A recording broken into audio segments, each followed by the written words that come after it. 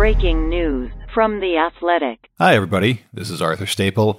I'm joined by Scott Burnside from here at The Athletic with some breaking news. Not exactly earth-shattering news, but the Rangers have made Alexis Lafreniere their number one overall pick, and Scott and I are here to discuss it. So, Scott, what do you think? I know it was kind of expected, but now that he's a Ranger, what do you make of it? Oh, well, and Arthur, first of all, it's a treat to be on here. As you know, normally I control the microphone, so I'm giving up a bit here for letting you take the reins, but I think it also illustrates what a huge day this is for hockey in the greater New York area, because Alexis Lafreniere is the real deal. And I know we say that, and it's 2 years in a row, right? That the first overall pick has gone to a New York area team, with Jack Hughes going number one a year ago to the Devils. Islanders better catch up, my friend. Better get a number one pick in there soon. But no, Lafreniere is, to me, it's just such a wonderful fit, right? I mean, and of course the Rangers, by dint of their extreme good fortune, getting swept in the play-in round by Carolina and then sliding into phase two of the draft lottery and having their number come up. I really do think it accelerates the rebuild, which began a couple of years ago, exponentially. I just think when you factor in a guy, you know, the pieces that are already in place there are Temi Panarin and Mika Zibanejad coming off a breakout year.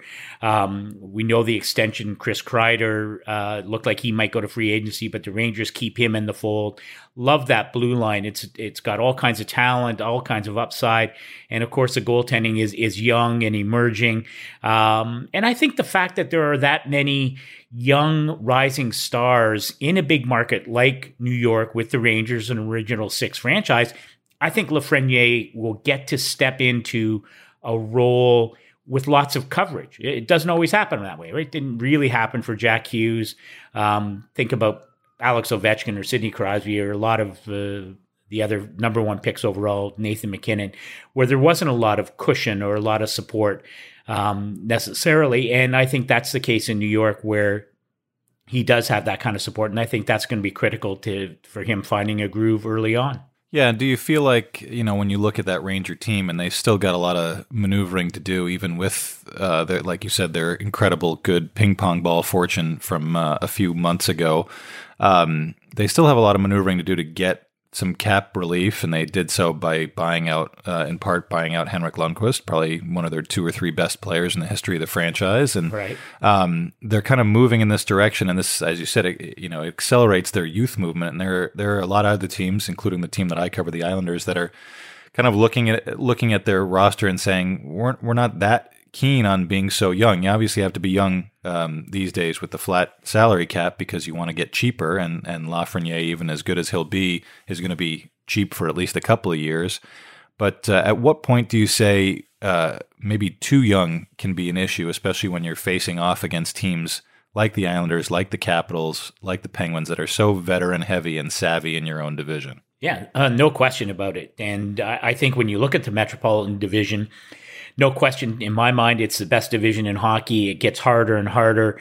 And your point's an excellent one, because I think we've seen, we saw what Tampa did in adding veteran players like a Pat Maroon, like a Kevin Shattenkirk, Zach Bogosian, Luke Schenn. You go down that list. They have built an incredible homegrown core of talent, but it needed to be augmented and complemented by veteran players. Alex Killorn's another guy who came in a few years ago, and the pivotal part of that team's run to their cup in this odd return to play summer fall. And the Rangers, I think, have been very candid about it. Jeff Gordon, the GM, and John Davidson, team president, it's like, listen, we're not, don't be starting parade talk or anything like that for the Rangers. But I think what this core does allow you to do then is maybe within a year or two where you start to think about, well, what kind of, do we need a third line center? Is it what kind of veteran presence is important to maybe pushing us over the top? Well, let me ask you this. As they're constituted right now, where do you see the Rangers in the New York area? I mean, are they number two behind the Islanders? Are they pushing the Isles for number one? Or do you see the Devils and some of the things that Tom Fitzgerald has done, put them on a sort of equal footing maybe? Yeah, I mean, I think the Devils while they have some really nice pieces and they seem to have kind of, put a little bit of the ugliness of last season behind them, it feels like it was years ago that they last played, since it was a long time. But they've got Mackenzie Blackwood in net. They seem pretty set there for a little while. They're going to have a high pick in this draft tonight. And, Nico Hischier is a great player. Jack Hughes is going to be a great player. I think they're positioning themselves to turn the corner a bit. And the Rangers are obviously a lot closer to the Islanders, but I think you have to go by a little bit of the track record these last couple of years. And the Islanders, made it plain when Barry Trotz and Lou Lamoriello came in that they were trying to build a team that could withstand a long playoff run. And we just saw what that kind of team can do without real star power, with different guys contributing every night, kind of the Lou Lamoriello template going back decades. So I think the Islanders are definitely atop the New York area hockey heap. The Rangers are coming up strong. And I think it's funny that the Rangers are probably the one team that give the Islanders the most problems of the teams that the Islanders see regularly over these last couple of years. They're so fast. The Islanders aren't built to really contain a lot of good speed like that, and Lafreniere makes them even faster and more skilled. But I think, is that a way that you can be a long, have that long playoff run, withstand what's going to be a crazy schedule with a lot of back-to-backs, however long the schedule can be in 2021 or just 21, since we're learning that the schedule is probably not going to start until the calendar year flips.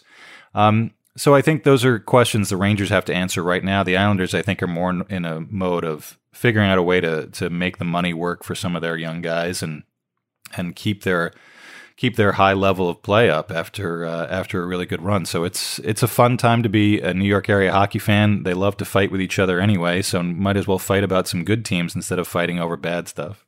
At the start of this last year, I had sort of hypothesized that we were going to see an era of hockey competition within the New York area that we might not have seen, I don't know, since early after the lockout, maybe in more than 2 decades. And the Devils didn't get there. There was definitely, the expectations exceedingly high, and it really turned out to be a chaotic year for them. I think it's going to be a real challenge for the Rangers now, especially with Lafreniere coming in and even more attention on that team and the high hopes going in. I think that's going to be another sort of dynamic for this team, because it's always better. It's easier, I think, to play when you have lower or no or modest expectations. And I don't think that's the case anymore for the Rangers. And so it'll be interesting to see how that young team responds to being a team that people expect to win, if not every night, pretty much, on a regular basis, and be a playoff team from the get-go. And I'm not sure that they are, but I do think it changes the dynamics when you have those kinds of expectations. So in closing, Scott, can you put on your wizard hat and project what you think Alexis Lafreniere's rookie season will look like? We don't even know how many games they're going to play, but give us an idea. Will he be a Calder Trophy finalist? Yeah, and I think I mentioned to you when we started, I picked the Islanders to lose the first 3 rounds of the playoffs. They won. I picked them to beat Tampa in the conference final. They lose. So you know where this is headed. But I do. I think that because Lafreniere had the late birthday, he's a more mature player. Physically, he is a man now. And I think, will be able to step in a way that maybe it was more difficult for Jack Hughes a year ago in New Jersey. So I'm going to say yes to a Calder Trophy finalist. And I think he's going to get some looks on the power play. So I think he's, if you extrapolated 82 games, I'd say I think he's in that 50-point range. Well, 50 points used to sound a pretty low total, but for a rookie like that and a teenager, yeah, I'd guess 45 to 55 points. And I think if he goes even higher than that, I think we're looking at a guy who might actually raise that Calder Trophy. So we want to thank you, Scott, for coming on here. Thanks, everybody, for joining our breaking news coverage. Go to The Athletic's new headlines section for much more on this story. To get access to all of The Athletic's great sports content, visit theathletic.com/newspod, where you can join for just $1 per month. Thanks, everybody.